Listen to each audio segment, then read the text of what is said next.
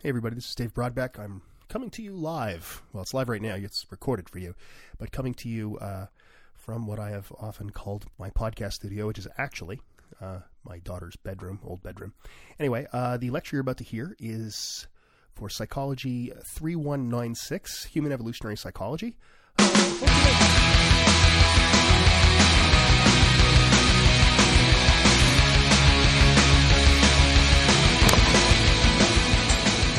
So today, I'm going to talk about consciousness, and then I hope you got that email where we talk a bit about motivation and emotion. I don't know why that got left off the syllabus. It is on the downloadable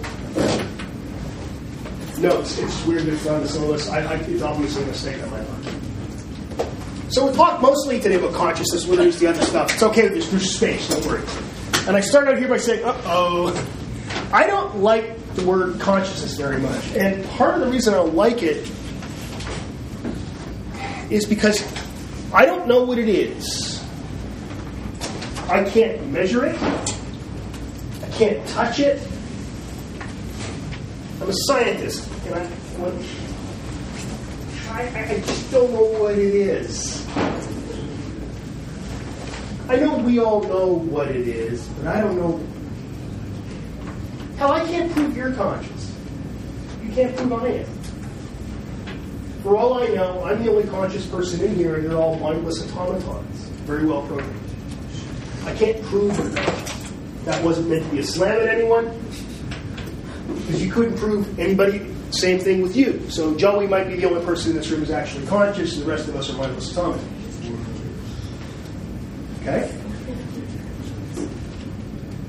So I don't know what it is. This makes me uncomfortable talking about it. When I teach intro, which I've done a very long time, because I think I scare them away, but I think I spend like 20 minutes on the consciousness chapter. It's like, yeah, there's a chapter there on consciousness, read it, it's about sleep and stuff. Next, because I just don't know what it means, and I don't like that. I guess there's stuff we can talk about. We talk about automatic processing, so stuff that's done without any cognitive effort. I can walk without having to think about it. It just happens. I could catch a baseball if it's moving slowly enough without having to think, I will now raise my glove to catch the ball. Of course, I can use this hand.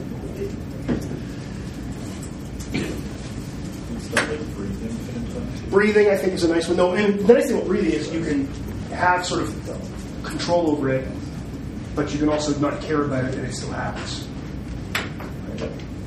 You can decide to breathe deeply once, or you can decide to hold your breath, but you also can just breathe. There's a lot of things, though, that are automatic. There are, you can learn, right? Your ability to read those words just happens. Right? Most of us in here, if this is our first language or we speak English well enough that it just happens, you don't have to sound out those words and think what they mean. It just happens. It's automatic process. Right? 6 times 3 is 18. Like, that's automatic. I just know that. It takes literally no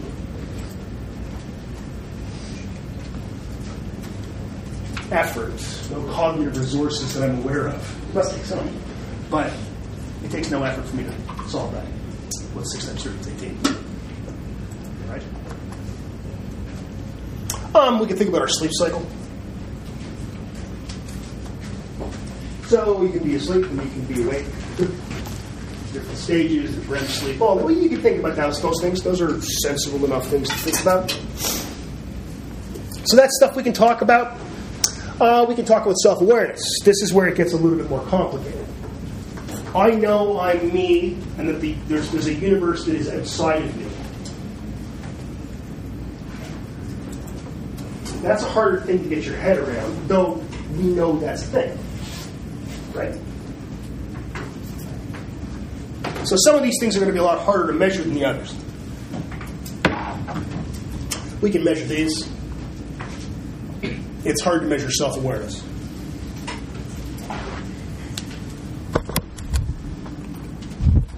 Right? we know it exists, but it's a tough thing to measure. And measurement is something scientists do. Science, a lot of it's about just prediction and control. And it's hard to predict and control variables when I can't measure them. It's very difficult. Okay? Questions so far? So you see why I get a little uncomfortable talking about this stuff. And I think most psychologists do. Philosophers love crap like this because they don't have to measure or control or predict. No, seriously, they love this stuff. And that's great. The problem is they don't have to do experiments. Well, that's a well-reasoned argument. Way to go. Do you have any data? That's the problem. By the way, I think philosophy is great and educated people should take some. What I'm saying is that it's a different approach to how to find the truth, is what I'm saying. It's lazier. It's a little joke. It's a little joke. A little philosophy joke. Okay. Let's start with sleep because we can easily measure sleep. Let's start with some easy stuff. Why do we sleep? Functionally. Okay, remember the different levels. The different levels of explanation, approximate. The ultimate explanation here is a lot of regenerative stuff that happens here. So you get release of human growth hormone, for example. Healing happens when you're asleep. It's like that. It also makes sense to not be active at a certain part of the day because we have night and day. So being adapted to, for example, hunting at a certain time and not hunting at another time, we talked today about vision and how we hunt during the day, so you being able to see in the UVs, and because we're on the ground, being able to see in the UV is probably not very useful, or infrared is not that very useful. Right? So it all kind of hangs together. And it's interesting that things that have evolved in constant darkness don't tend to sleep. So there are animals that exist in constant darkness, and they don't sleep. So it tells us that sleep is somehow related to the circadian rhythm that was built into us. All right. So those things hang together. And that, again, as I said, it makes sense. We've got night and day. That's fine. So functionally, that makes some sense. It's interesting. I think the book mentions this. The better question is, why are we awake? Think about it. If our function on this planet is to, what? It's to pass on our genes. That's really our only function. What's the meaning of life? Passing on your genes. Any hard questions? What's it all about? I mean, it's about passing on your genes. That's really all that matters biologically, functionally. So why be awake? Why not wake up, I don't know, once a year, go back to sleep?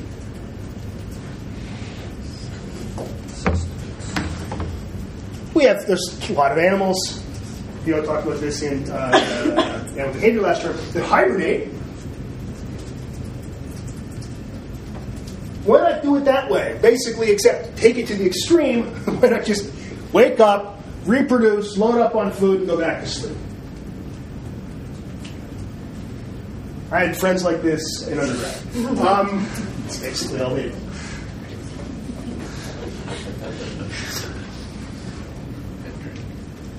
This is kind of a tough thing to do, typically, because other things are going to evolve. Remember I said evolution oftentimes is an arms race. If you're asleep, and unless you're a giant like a bear, it's going to be, somebody's going to eat you when you're asleep.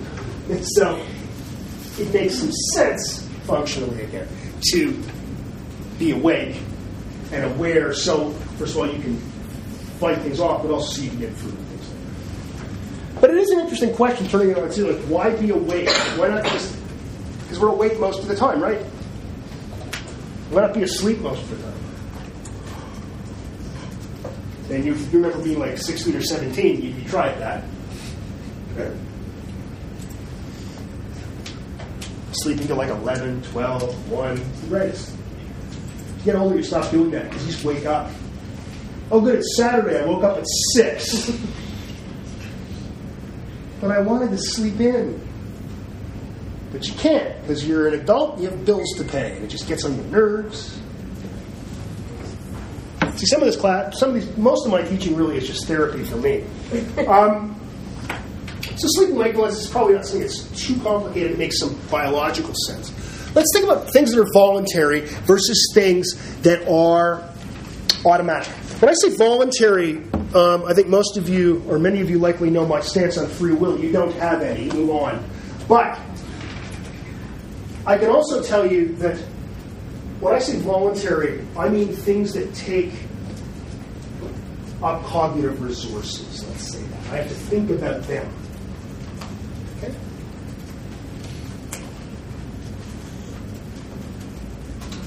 Most of our behavior is mediated by unconscious cognition. I've seen numbers, people estimate these things, it's kind of a hard thing to estimate. But you see numbers ranging from 90 to 99.9% of our behavior is mediated by unconscious cognition. It's not mediated by things we're planning or doing. It just happens. It's things we've learned very often. But it isn't stuff that we have to take note of. The other day I talked about how moms can smell their baby's poop and they recognize it. I talked about smelling armpits and detecting people's attractiveness. Yeah. Do you think people actually... I'm sure there are people. But typically people don't walk up to people that they're interested in and go, can I smell your armpits for a second? That doesn't happen. There are people like that, I'm sure. There's 7.5 billion of us on this planet. I'm sure there are websites devoted to it. But the point is, generally we don't do that, yet it affects our behavior.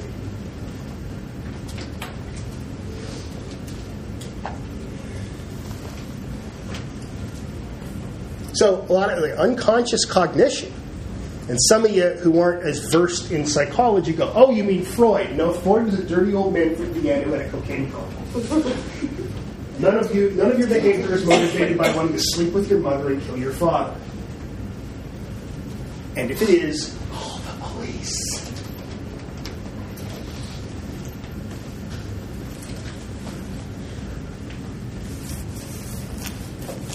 How do you ride a bike? I was talking about this with my wife literally yesterday. I didn't use ride a bike because we were talking about unconscious cognition. I don't know why. We were also watching Star Trek Deep Space Nine at the same time. But I was watching another TV show on my iPad. This is still. And I was drinking Moscow Mule, and she was having some wine. This is our house once the boy goes to bed. And I said to her, how do you drive? I didn't say a bike, I used the car. How do you drive a car? And you can't actually explain that to someone, can you? Once you know how to drive, when you are being taught how to drive, when you're in driver's ed, or when your dad or mom, or in my poor wife's case, my father, was teaching her how to drive, they tell you all those things. Let's sit down, put the key in, turn the key on, check your blind spot, put your seatbelt on. I'm sure I got all that in the wrong order. I don't drive. Push down on the accelerator, go fast. I don't know. All I know about cars is the right trigger makes it go, and then you steer with the right. I can do video games. That's all I know.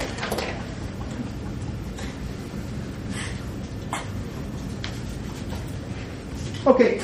Now, if you've heard me talk about this stuff before, I don't want you to try to answer this question. But if you haven't, how do you turn on a bicycle? You may have read this in the book. How do you turn left? How do you turn left on a bike? You turn left. Turn the handlebars left, yeah? No, you'll fall over. You will literally fall. That's the problem. When we teach our kids, and you will all do, well, hopefully now you guys won't. But when you teach your kid how to ride a bicycle, and you remember learning to ride a bicycle, don't you? And your dad or mom, usually it's your dad holding the seat behind you. Right? And they say, okay, now you're going to have to turn. Just turn the handlebars. Bang! Because that's not how you turn on a bicycle. Actually, the way you turn is you turn in the opposite direction a little bit and you lean. And there are data like this. In fact, expert cyclists being asked, how do you turn on a bicycle? And they always answer the same way. You just turn your handlebars. And then they show these expert cyclists video from above of them turning. And they go, that's how you turn on a bicycle? Because they don't know, and these are, I'm talking about Olympic level bicyclists, and they don't know how you turn. And one of the problems we have is when we teach our kids how to ride a bike, we teach them wrong. I taught my son, and he's also 16. Teaching an adult to ride a bike is an entirely different experience. Teaching an autistic adult to ride a bike is a festival. But, so he's a big boy, too. He's bigger than me. So he's on his mom's bike, and I've raised the seat up as high as it'll go and everything.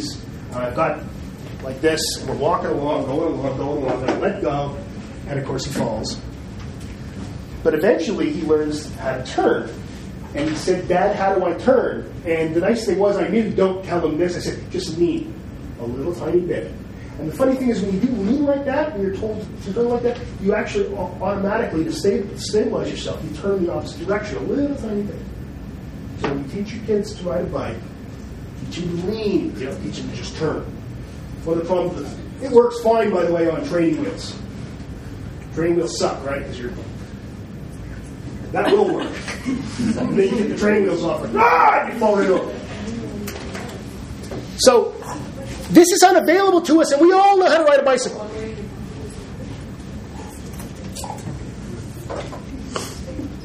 How do you play a video game? And if you play video games, you like this, your friend comes over and you say, do you want to play? We'll play NHL 18. And you throw them a controller and they say, how do you shoot? And you go, I don't know. Let me look at what I'm doing.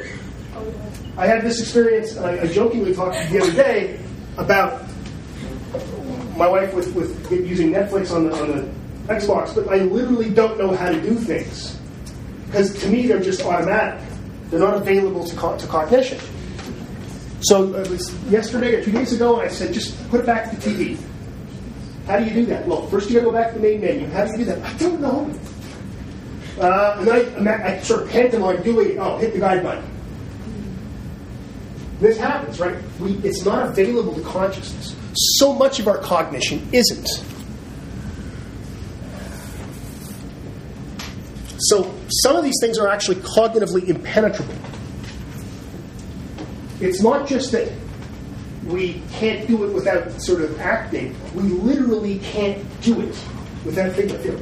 Are you referring to like being consciously incompetent and then going to a state of No. competent? Oh, eventually that can happen. For example, driving a car. Right. When you first start out, you literally do all that. You do a checklist in your head, if I imagine.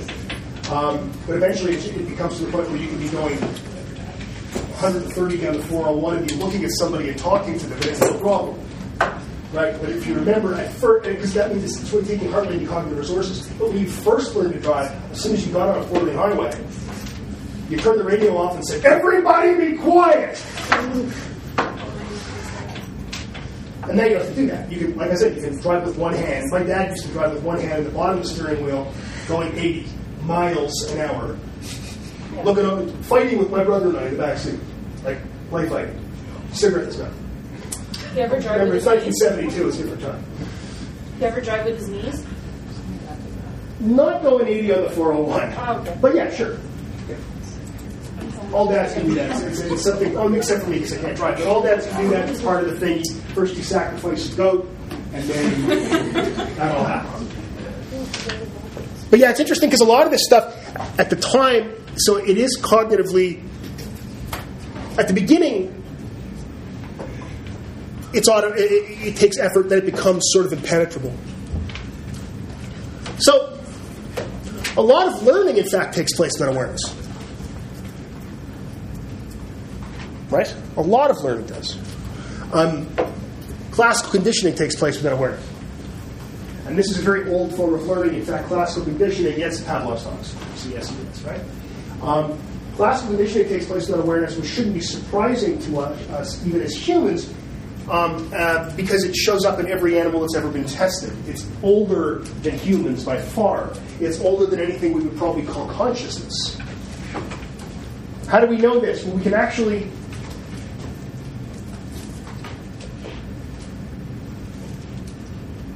classically condition people and ask them what the association is between the stimuli, and they start responding correctly before they can detect what the relationship is.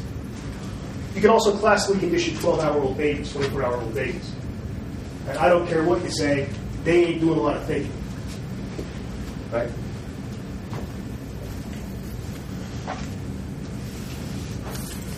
So we have priming and other implicit memory type tasks. So if I give you a list of words to remember, okay, and one of those words is coffee, okay?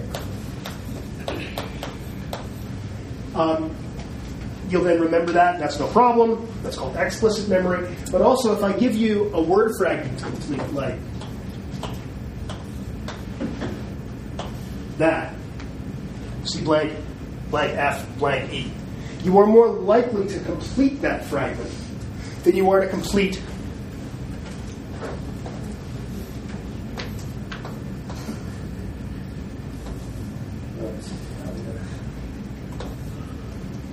that one.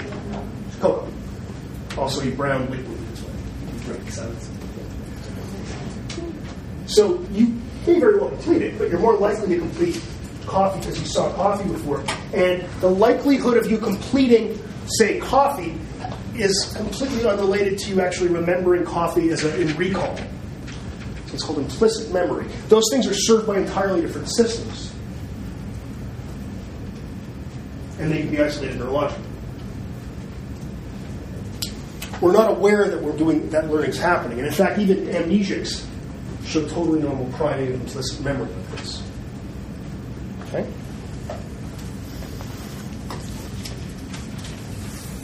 For first language learning is implicit. It only becomes explicit when you're older and you're told the exceptions to all the rules.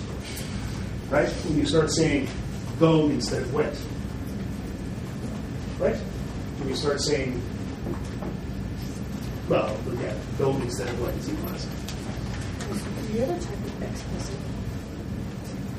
So it becomes explicit later, but you generalize the grammar. In fact, it's a sense of generalization. It's go, which isn't. Right? It's wrong. What about the controversy between sneaked and snuck? There's a controversy?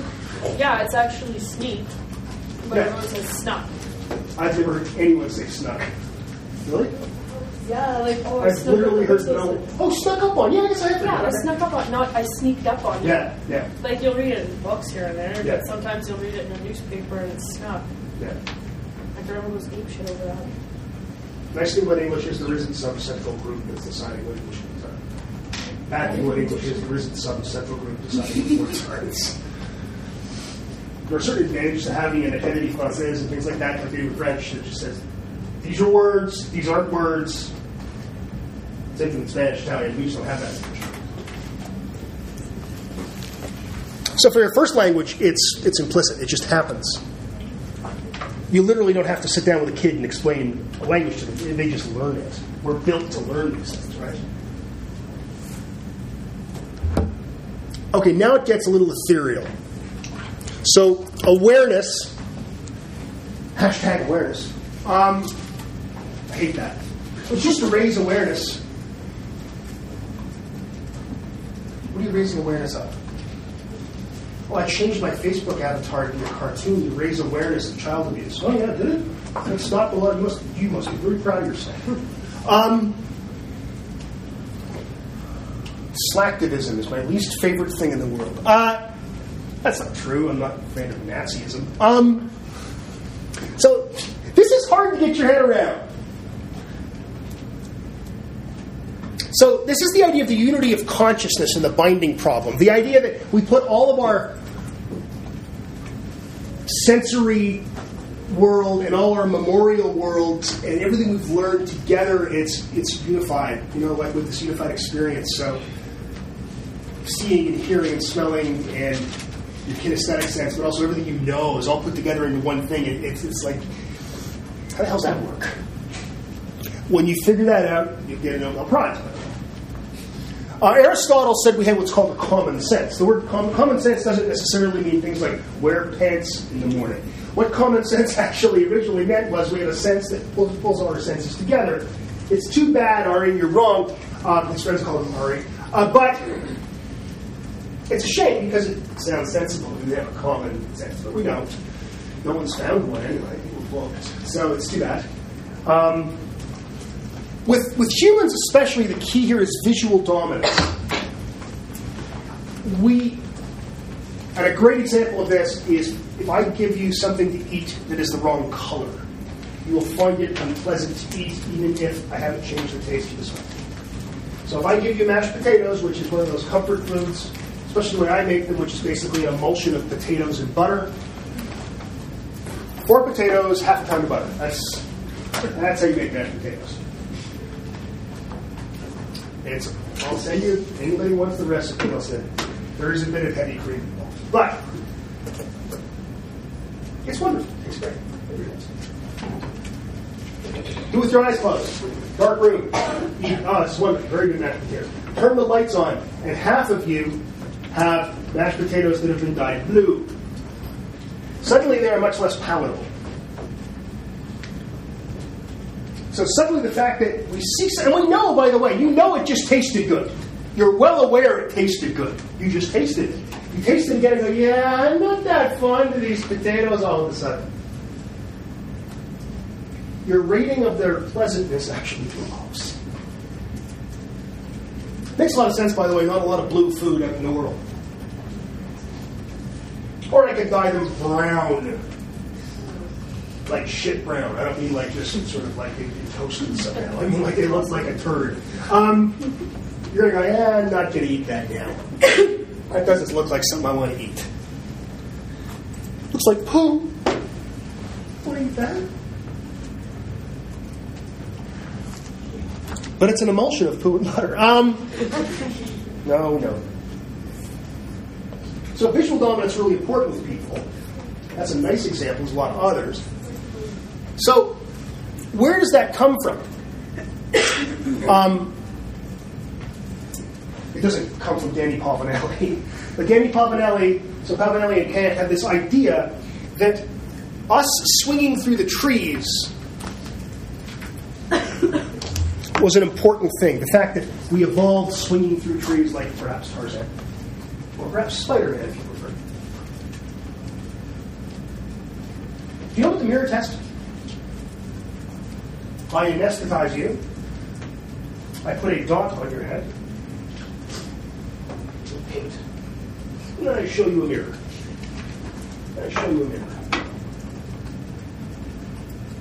If you look at that mirror and see the mirror as a reflection of you, or a reflection of the way life used to be, screams, nobody?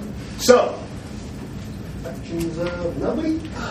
So, if you see it as a reflection, you look at it in the mirror and go, what the hell is that?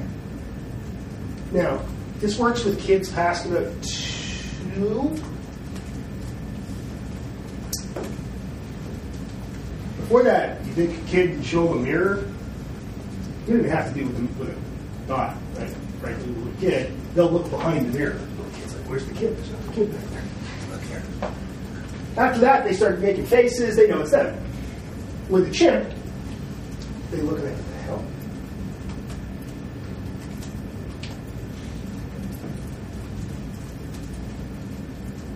With a gorilla, they used to attack the mirror because they're stupid gorillas. They never figure out. They threat displays and, of course, get freaked out because the other gorillas make exactly the same threat display at the same time. They're easily confused gorillas. And it's interesting because,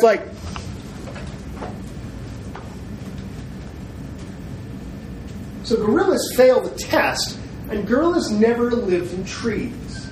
Chimps have been in trees. Orangutans pass the test. They spend time in trees. But gorillas don't swing through trees. So the idea here is all about swinging through trees. So other apes basically pass the test. They were apes.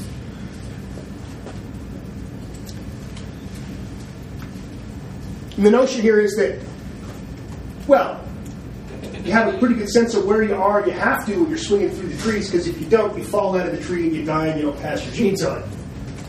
So you have to have a pretty good idea of where you are, where you end and the universe begins. Make sense? Wait a sec. We didn't evolve in trees. No. When the split between us and what becomes chimps happens, we're on the ground, man. Australopithecus never lives in the trees. Yeah, we didn't live in the trees at all. Aha. Here's a term, acceptation. An acceptation isn't an adaptation. Right? An adaptation is when something evolves to solve a problem and increases fit. An acceptation is when there's something already there and evolution grabs a hold of it and uses it to solve a different problem. The notion here, this is an idea from Stephen Jay Gould. The idea here is that our ability to swing through trees comes from our common ancestor with the chips. Okay? We already have that ability. Except now we're on the ground. We're in a different niche. We're standing up. We're short, hairy apes. Standing up, no, 2 feet.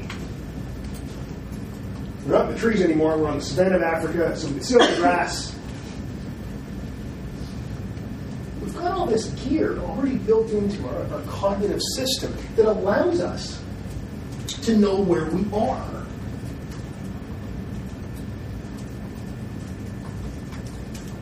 We also, because we're standing up, instead of being on all fours, we develop this huge heart. We have to because we have to pump blood uphill.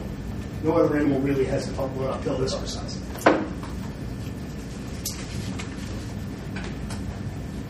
We've already got this system.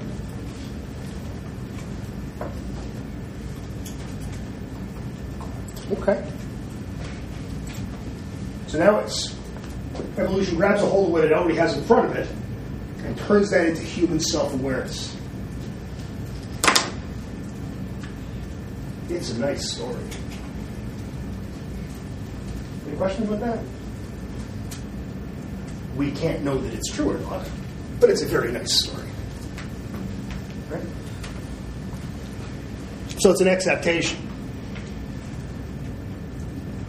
So this brings in the idea of the unity of the self, the idea that I am me and the rest of the world is out there, and I am separate from the rest of the world. I am conscious. I know that I am me, I am a human, and you are too. Okay. Does that make some sense? It is a bit of a story. Right? We can't know this is true. This is something, but we would predict, if it's the idea of it swinging in trees, that certain apes would pass the mirror test and certain apes can't. And Pavanelli and Cantor write about this. And Danny Pavanelli is a very smart man, so I mean, he may be onto something here.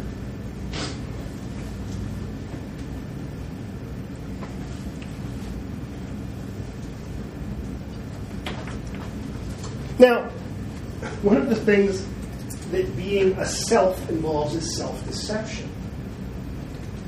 And we deceive ourselves all the time. And in fact, it's probably very adaptive to deceive yourself, because it makes you do things you would not normally do.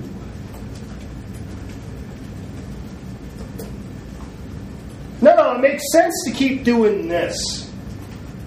I should keep digging over here for water because I've put a lot of time into it. Which actually is a fallacy, right? You shouldn't keep doing something based on how much effort you put into it. You should do it based on whether you're going to get something out of it. We call that cognitive dissonance, right? So we say things like, why is... Oh, for example, you might say, I paid $30 for those Yorkshire pudding tins that I ordered on Amazon. It's actually true. They arrived tomorrow. and someone says, well, they were $26 down at the place at the mall, you should have bought them there. Yeah, but I don't even have to leave my house. Isn't your time worth more than $4? Couldn't you just go take the bus? No, you're crazy. It's worth me spending the money.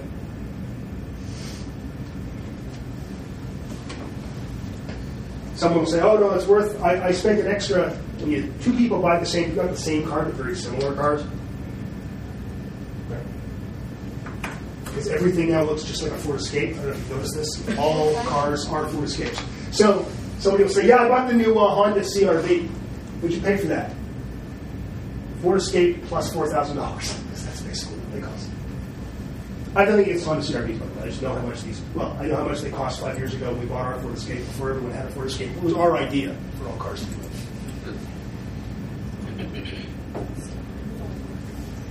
Whatever works. Now, people say, well, yeah, they're Japanese. Oh, okay. Good. Japanese make cars. Nobody's arguing. It's worth the extra $4,000. We deceive ourselves, I think, all the time to make ourselves feel good. And in fact, in the EEA, it probably made sense to do this. Because a lot of times in nature, that is a rule of thumb, as a way of like, this is what I'll do, I'll keep doing this, it'll work. Eventually. That actually solves the problem. There's data on it. For a short example of this, a short look at this, you can look up a paper by Broadbeck and Broadbeck, 2018, on how we look at cognitive dissonance is actually sensible evolutionarily. Short paper, 1,000 words long. It's so fun writing with your kid, too. She's second author of this one. Can't let her be first author of everything. Bullshit. Besides, this one was my idea, the last one. We deceive ourselves all the time. We have what's called a self-serving bias. You know what this? Who here takes or has taken social psychology? So you all basically know more social psychology than me because I haven't. We have a self-serving bias, right? This notion that if we did it, it's probably good. If someone else did it,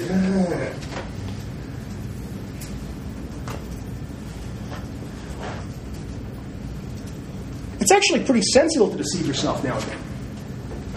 Here's some examples. I will love you forever. You can't know that. You can't. But when committing yourself to being with one person and one person only for the rest of your life, it's probably sensible to probably deceive yourself into saying, I will never ever love anyone else.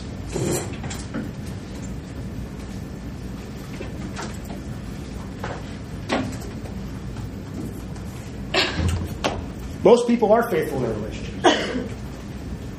But a percentage aren't. Most people go into relationships, they don't go in thinking, well, now that I've got this one figured out, I'll see if I can go find someone else as well. No, they don't. These things happen. I'm sure some people do, and that's fine, and if you're all into that scene, that's cool. Even this, you borrow some money from somebody. And I'm not talking about giant sums of money. Right? I'm talking about $5, $10. I'll pay that. Because you don't want to think to yourself, I'm never paying this back. I'm up $5. But oftentimes that happens, right? You don't do it on purpose. You probably wouldn't borrow money from someone if you knew you wouldn't pay the person back. My favorite one, can I borrow your pen? I would say, you just want the pen? Just take the pen. It's a 30-cent thick pen. I get them up in the mail room. Here, have two. When you say, or my favorite, can I borrow a piece of paper? Oh, I want it back after you've written on it? No, you just have the damn paper.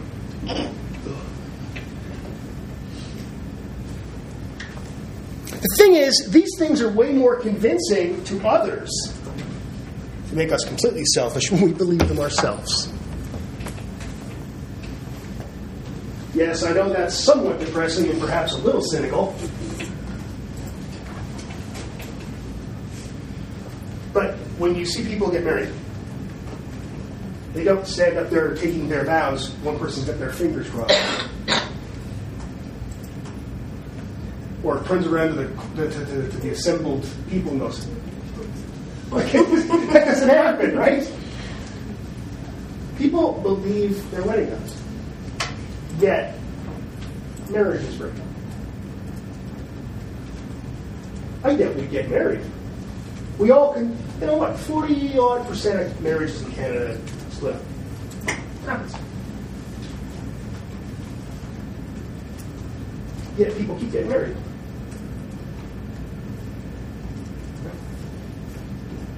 You probably wouldn't do it if you thought, there's a pretty good chance this isn't going to work out. You likely wouldn't be going, why don't we just hang out?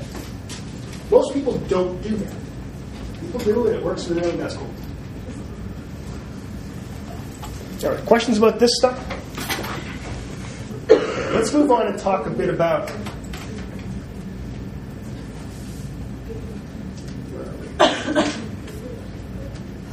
motivation and emotion.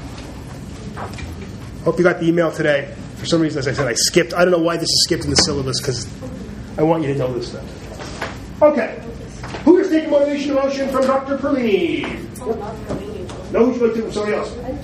Most of you take it from Dr. Perlini, who teaches it now. Dr. Arthur, he's a ponytail. Right? Which many of us threatened to cut off. This is something to do. Again, when I make fun of these people, it's because they're my friends. You just bully them. Yeah, like I can. You just want to sound like I can bully anyone. Paul. I can bully Paul because I can outrun Paul. He's an easy target. Yeah, he's an easy target. Well, he's big, so he's a pretty easy target. But also,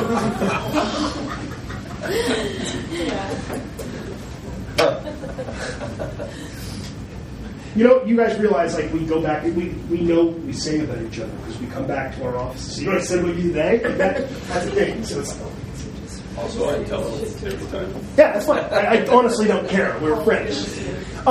Okay. The standard model is that motivation energizes behavior. Emotions are combinations of arousal, behavior, and experience. I got no real issue with that. It makes quite a bit of sense, frankly.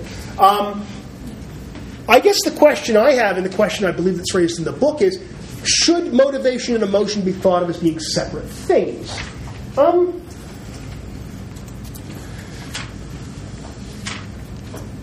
It's kind of like, remember the other day I talked about sensation and perception, and how dividing them up is useful taxonomically, but I think as I don't know if we biologically divide them up, let's say that.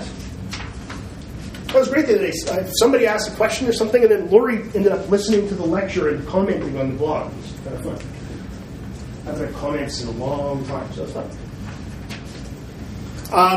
So emotion can be thought of as the behavioral response to our goals being advanced or hindered. So that's sort of putting the two together. It's kind of like, as I said, sensation and perception, putting them together. Right?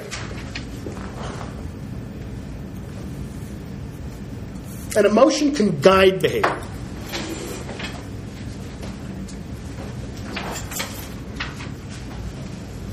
This is the way people tend to think of it. And it's, like I said, it's not bad. It's just I don't think dividing them up makes a lot of sense. Just like dividing sensation perception up probably isn't biologically sensible. I'm sure it's definitely sensible as far as the way to study things. It's not like it's a bad idea. Yes? Okay. So, a lot of times people talk about instinct. And I don't know if you know this, but I hate the word instinct. I hate it because it's a great example of the nominal fallacy. It's like you've explained something by giving it a name. Why do people... I don't know. Why do fools fall in love? Something like that reference.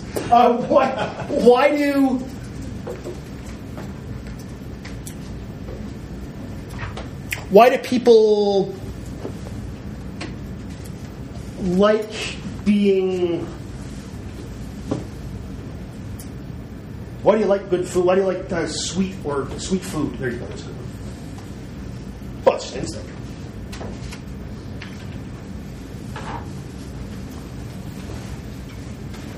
Why do people like the smell of flowers? It's an instinct. Why are you afraid of clowns? Instinct. That all sounds great until you replace the word instinct with the name Steve. So all you're doing is giving it a name? Why do you like good food? Well, Steve. Why do you like the smell of flowers? Steve again. What's with the clowns? Steve told us to be afraid of clowns.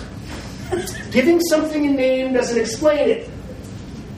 And just saying instinct doesn't explain things. Now, saying, why do we like sweet food? Because we need, well, it's functionally sensible. Our body needs glucose. Oh, that's great. You didn't say just instinct. You gave me a mechanism. You gave me a possible way the world works.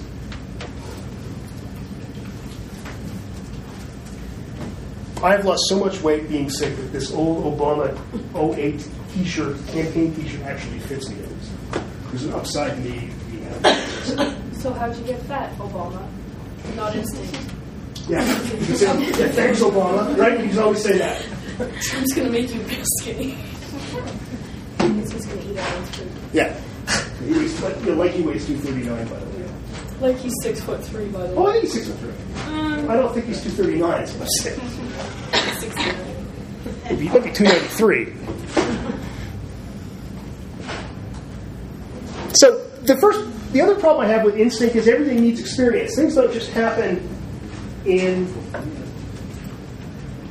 a vacuum, right? So instinct has this implication: it's hardwired, it's not changeable. And as I said the other day, I mean, we can't just say something is, quote, genetic or something is environmental.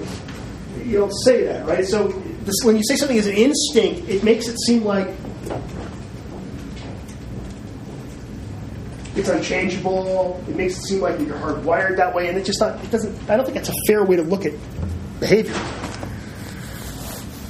Now, a lot of people say how many instincts are there is a problem to determine instinct. I don't think that's a big problem. I mean, if you buy into the instinct concept, then I guess this is okay. I don't see that as a huge deal. Nonetheless, I know Steve Pinker talks about this in The Blank Slate, and I do believe the book talks about this as well.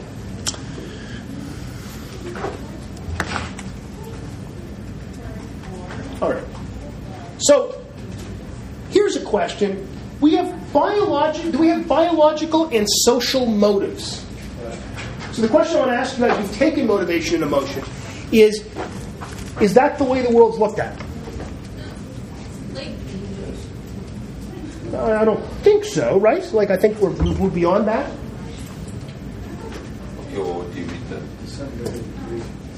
Well, I mean, like, are some things like hunger different than association with other people? I would say so, yeah. No, I'm saying, but does the world look at it that way? Well, it's explained by, like, the Maslow's hierarchy of needs, right?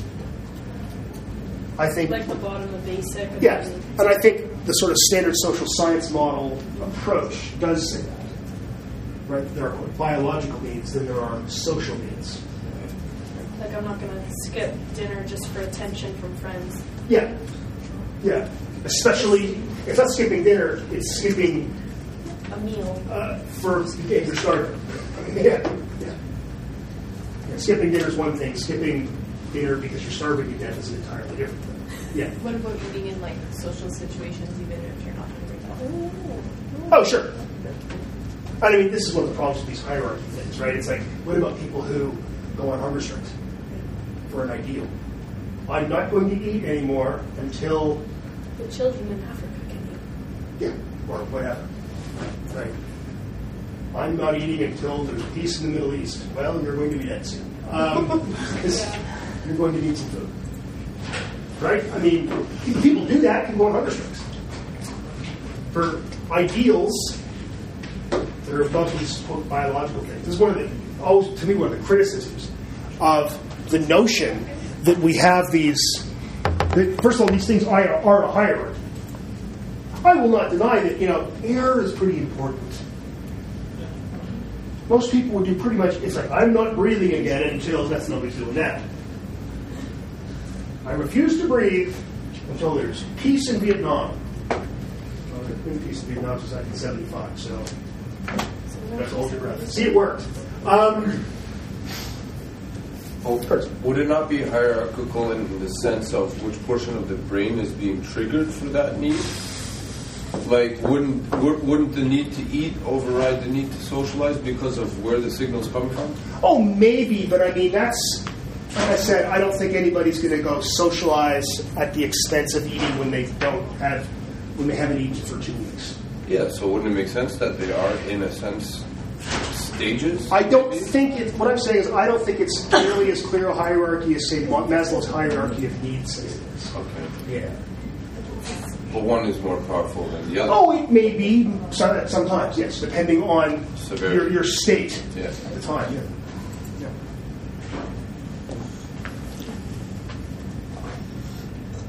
So, let's think of things like jealousy. That's a social thing.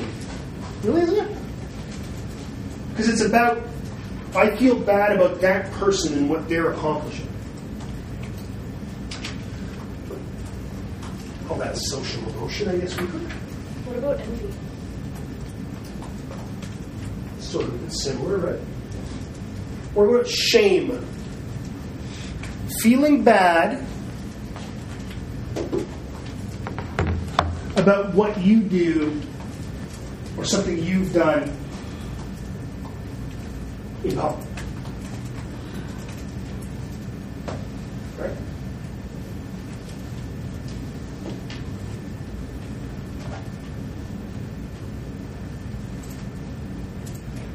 One of the interesting things here is when you look at, say, sexual jealousy, is that as a rule, on average, and we're talking about straight men and straight women, but on average, women are more jealous of, let's call it, emotional infidelity. In other words, their partner becoming emotionally very close to a person of the opposite sex than men are. Men are way more sexually jealous about actual sex than women are. I'm not saying women like when their boyfriend or husband goes and has sex with another woman. I'm not saying that men love it when they see that their girlfriend or wife or whatever is closer with someone than they are with that person. What I'm saying is let's go with the valence would be perhaps a good word. The strength of how jealous someone feels depends on their sex.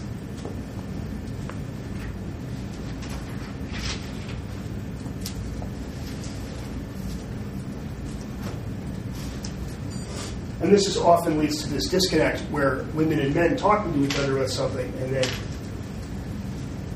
the guy saying to his partner, we're just friends. Seriously. It's not like we're sleeping together.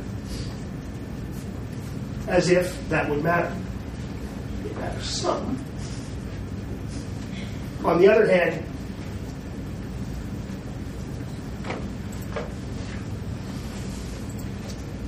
it's just meaningless sex.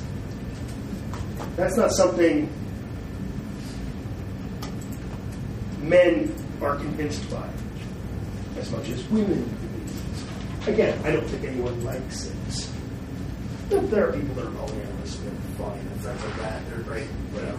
As a rule.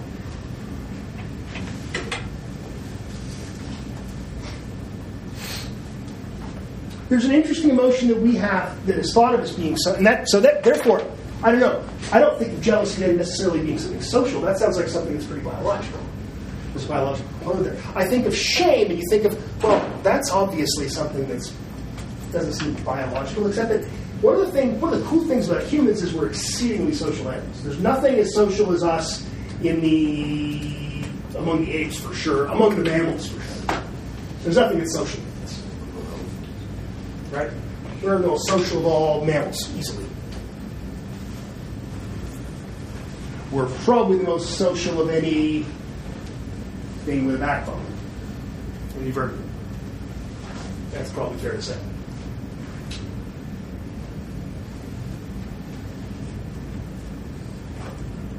Live in groups. Families that stay together for long periods of time, intergenerational groups, things like that. Okay, sure. I don't know that other animals experience shame. If you're a chimp throwing poop at each other, I don't think you feel a lot of shame. Just saying. Humans, we do, right? We feel, I'm ashamed of myself. I feel horrible. I know when I've talked to students who, for example, have done poorly on a test, seriously, they will come to me and say, I really feel ashamed of myself. It's like, it's okay. You're not here to impress me. You're doing as well as you can. Don't feel bad about it. But students will actually feel bad that I saw a bad test of theirs. Okay?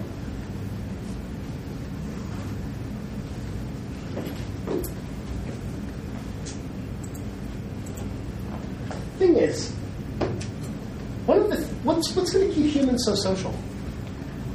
We're not all. I know I mentioned before how we're very interrelated, but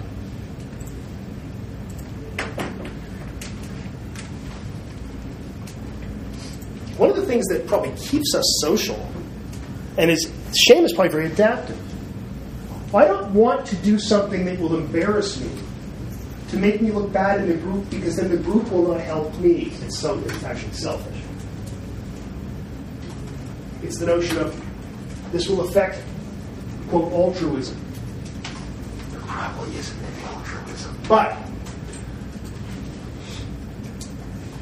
you're less likely to be nice to me, lend me $5, if I've done something horrible to a group.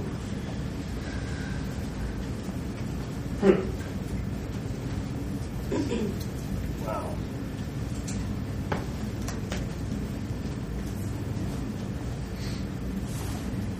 So even these two things that seem very, quote, social, emotions, they're actually social.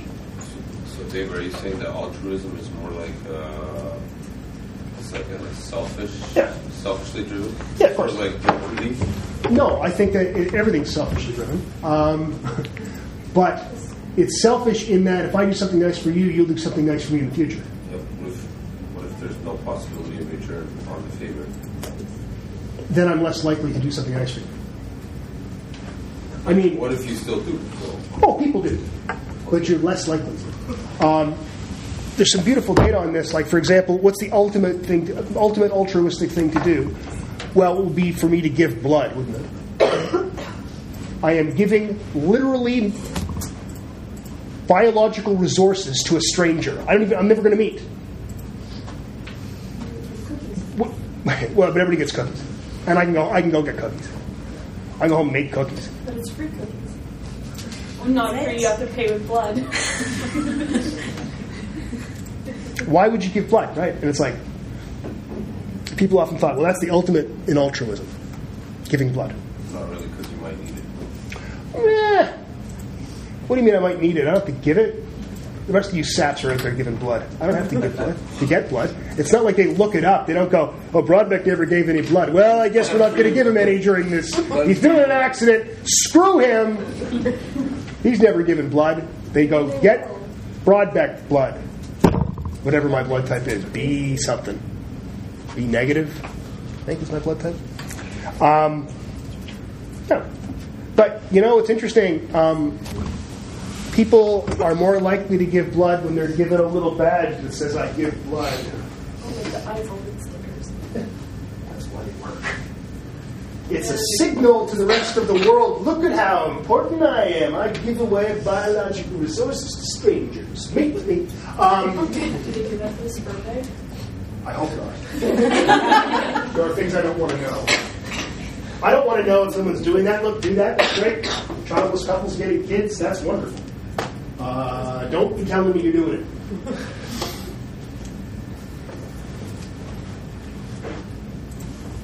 Disgust is a fun one, a fun emotion. We talked about this the other day.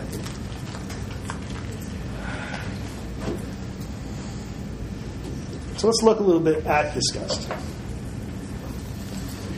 So disgust is universal. This has been tested in every set of people who have been asked about. They've shown disgust. And it's the same kind of thing. It tends to be about sour things and things to do with poop. The function is basically to get nasty stuff out of your mouth. The face just itself, literally your tongue pushes things out of your mouth and you purse your lips to stop more things from going in. Though through learning, we find different things disgusting.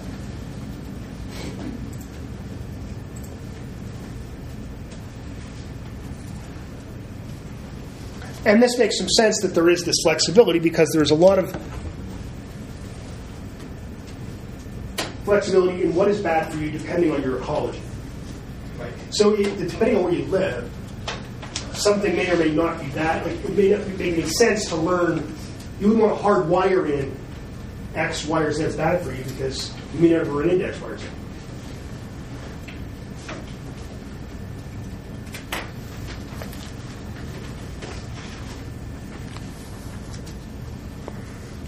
So Dave, what about how people from different regions have like different palates? Like some people really love spicy food, and then other people can't handle it. That's a matter of experience.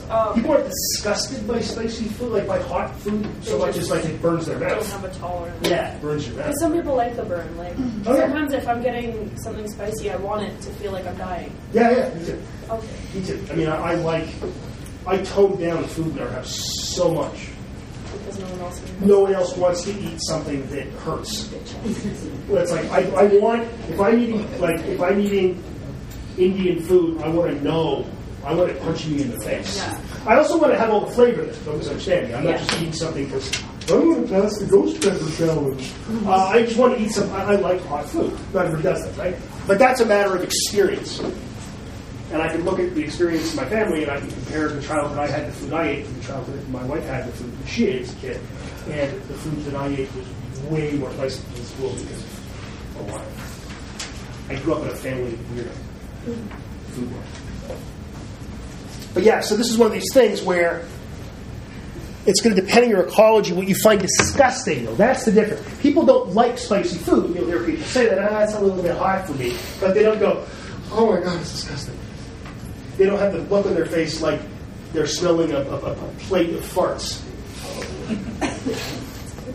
A plate of farts. So, this is always one of those cases when I hope the president of the university doesn't walk by. No, good. Okay, so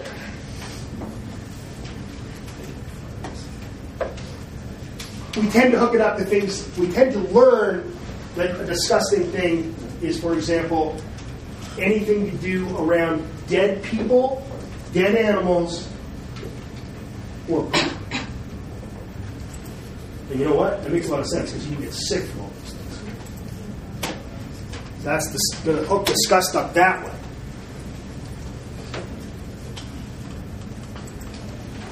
The cool thing about the facial expressions in this woman from the 1970s showing all these facial expressions is that things like fear, anger, happiness, disgust, and surprise, the facial expressions are the same everywhere. And these are not in the same order as that, but you know what those are. You can look at it and tell. This is Ekman's work, Paul Ekman, going back into the 1970s. And he went around to people all over the world, all kinds of different cultures. Western cultures, Pacific Islanders, who were pretty isolated, all kinds of different cultures, and said, can you make the face if, and he'd give us a scenario, and they'd make the face, and it's always the same. No one ever goes, when they're happy. That's not the happy face. Right? So you can see our friend here, our 1970s woman from one of Ekman's papers. What's that one? That's disgust, right? What's this one? Of these here, what's that one? That's happiness. What's this one? That's surprise. What's that one? That's sadness, right?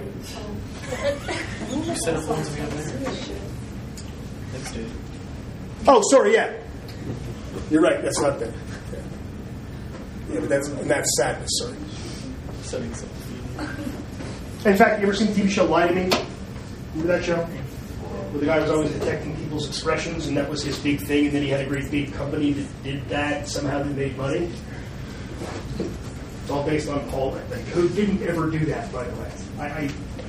It's like saying, this show's all based on the career of Dave Broadbeck because there's a bird in it. But it's based on, the ideas are from Eckman's work. So these things are the same everywhere. So, the interesting thing is here, chimps make universal expressions.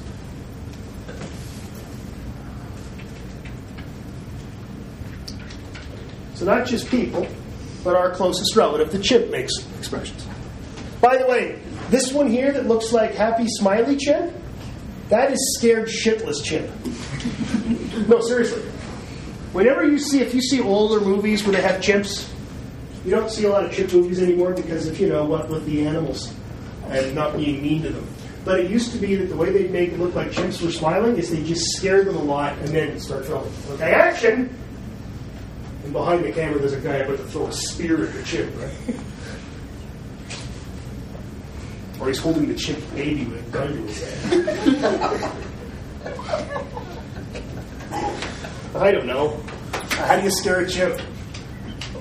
I got your kid right here. Are you scared, chimp?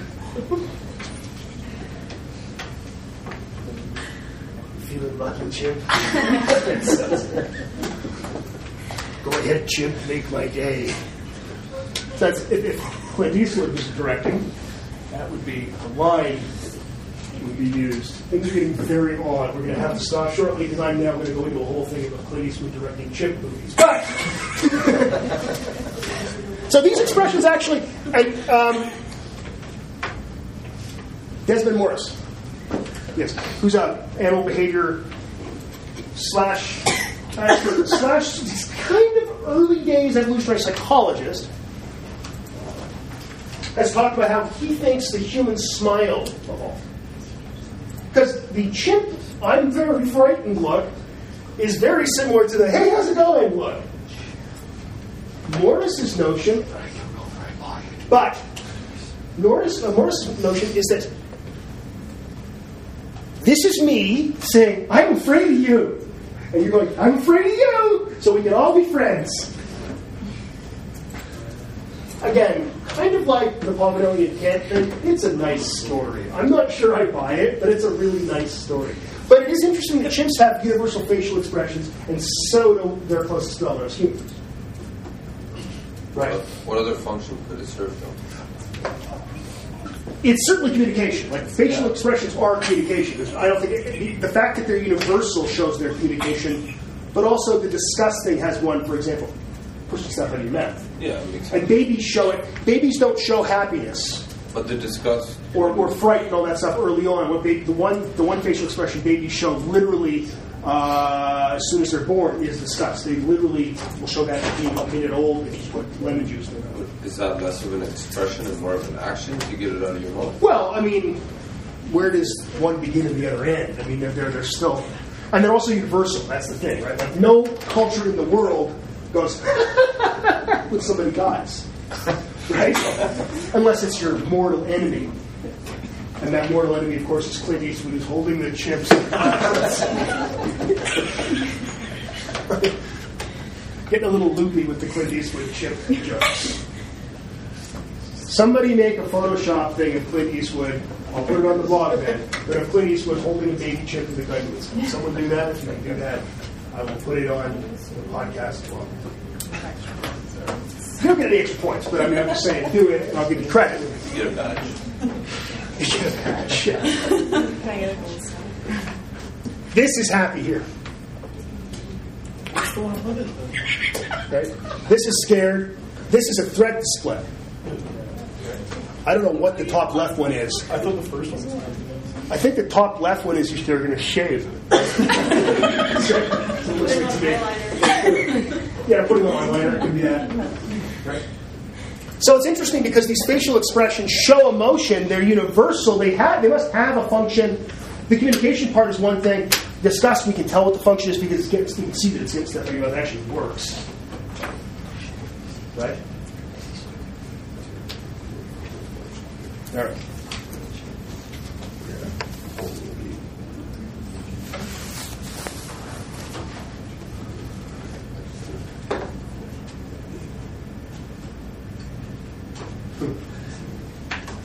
Some questions on this stuff. I think it's a good place to stop because I'm getting loopy. So we'll stop there and we'll continue talking about this, and then we'll also talk about cognition next time. Thanks, everyone.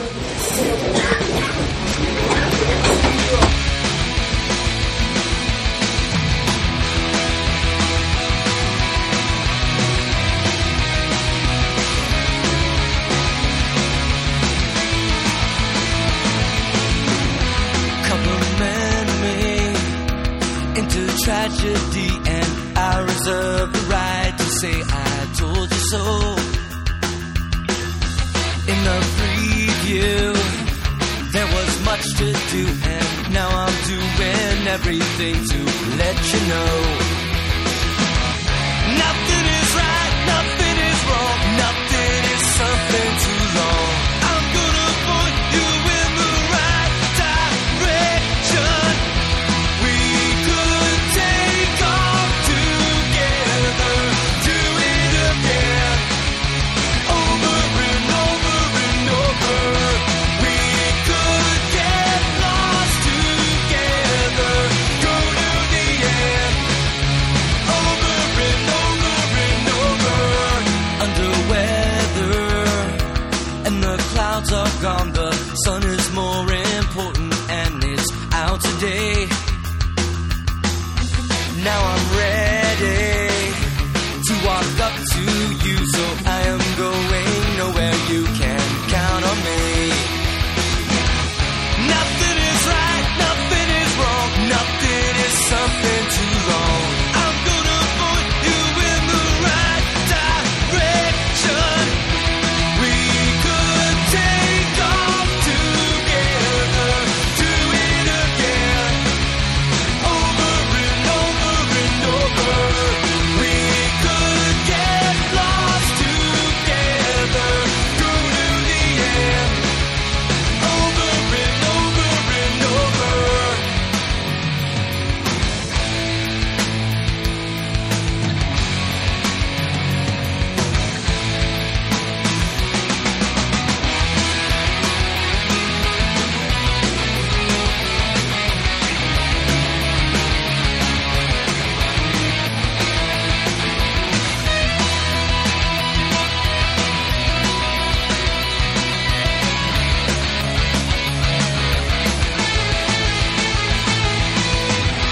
Compliment me, it's a tragedy, and I reserve the right to say I told you so. We could take off together, do it again, over and over and over. We could get lost together, go to the end, over and over and over. We could take off together, do it again, over and over and over.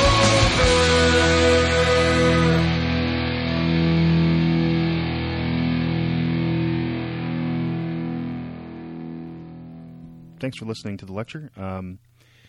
All of the audio is available, of course, on iTunes or whatever podcatcher you're using. Just search for Dr. Dave Brodbeck's Psychology Lectures in Algoma University, which is the most ungainly title ever.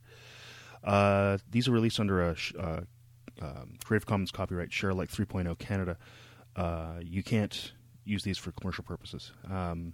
You feel free to share them and feel free to mash them up any way you want, but if you do that, that means I get to do the same thing with your stuff. Sort of like the GNU license.